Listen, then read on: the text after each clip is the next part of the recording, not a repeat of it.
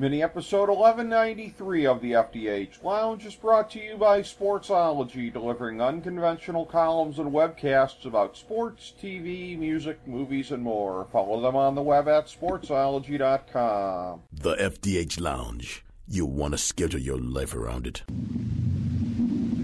A long time ago, on a gloomy, wet Cleveland spring night, two men stand alone amidst the late-night drizzle. Their voices echo across the vacant station parking lot as they debate the merits of the great American radio show that have been missing for far too long. On that night, an idea was born. That idea became the FDH Lounge.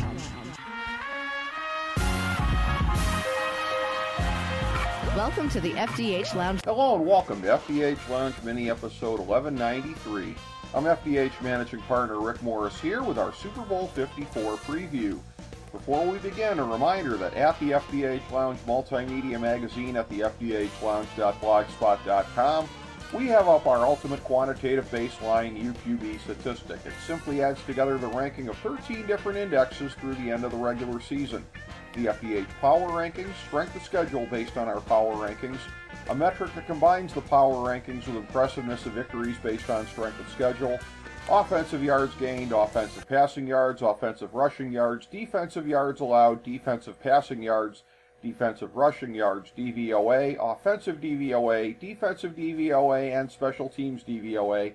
It's a great guide to help you assess how these teams measure up. In our season-ending power rankings, San Fran is 3rd, KC is 4th. In the UQB, San Fran is 1st, KC is 5th.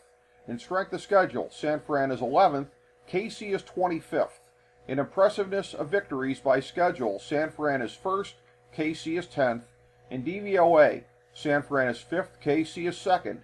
In offensive DVOA, San Fran is 7th, KC is 3rd. In offensive yards, San Fran is 4th, KC is 6th. In offensive passing yards, San Fran is 13th, KC is 5th. In offensive rushing yards, San Fran is 2nd, KC is 23rd. In defensive DVOA, San Fran is 2nd, KC is 14th. In defensive yards, San Fran is 2nd, KC is 17th. In defensive passing yards, San Fran is 1st, KC is 8th. In defensive rushing yards, San Fran is 17th, KC is 26th. In special teams DVOA, San Fran is 12th, KC is 2nd. Let's look at the common opponents. There were two. Baltimore, KC won 33-28 and San Fran lost 20-17. And Minnesota, KC won 26-23 and San Fran won 27-10. In terms of matchups, there are two very interesting notes pointing in opposite directions.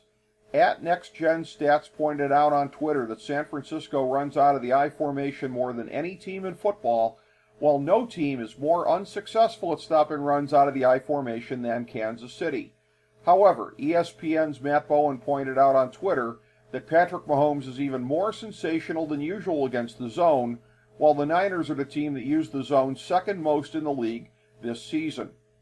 For all the talk about the Chiefs' greatly improved defense in the second half of the season, their opponents were a whopping 16 of 31 on fourth down conversions throughout the year. It's easy to see the Niners extending some crucial drives this way during the game. That ties into time of possession, where San Francisco unsurprisingly has an edge of over 2 minutes per game, 31-37 to 29-27. Now, that doesn't have to be the case in this game because, as we covered, the 49ers' softer spot defensively was against the run, where they are middle of the pack. And Damian Williams averaged 4.5 yards per carry this year, with LaShawn McCoy at 4.6. So KC could mitigate against the Niners' efforts to dominate time of possession if they commit to the run more than usual. They were 23rd in rushing yards by choice rather than by necessity, but against the most well-rounded team in the league, they can't afford to be one-dimensional here. Think back to Super Bowl 19 when the Niners faced off against the Mahomes of his day, Dan Marino. Granted, those Dolphins didn't have the option of rushing much heavier, but the one-dimensional nature of their game sunk them. As such, in what looks like a remarkably tight game here, the balance of power seems to lie in the hands of Andy Reid.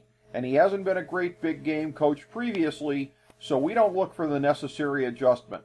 We look for the Chiefs to go about it in their usual way and come up just short, 27-24, in a game that hits for the dog, the under, and Jimmy G as MVP. Thank you for joining us for this mini episode of the FDH Lounge.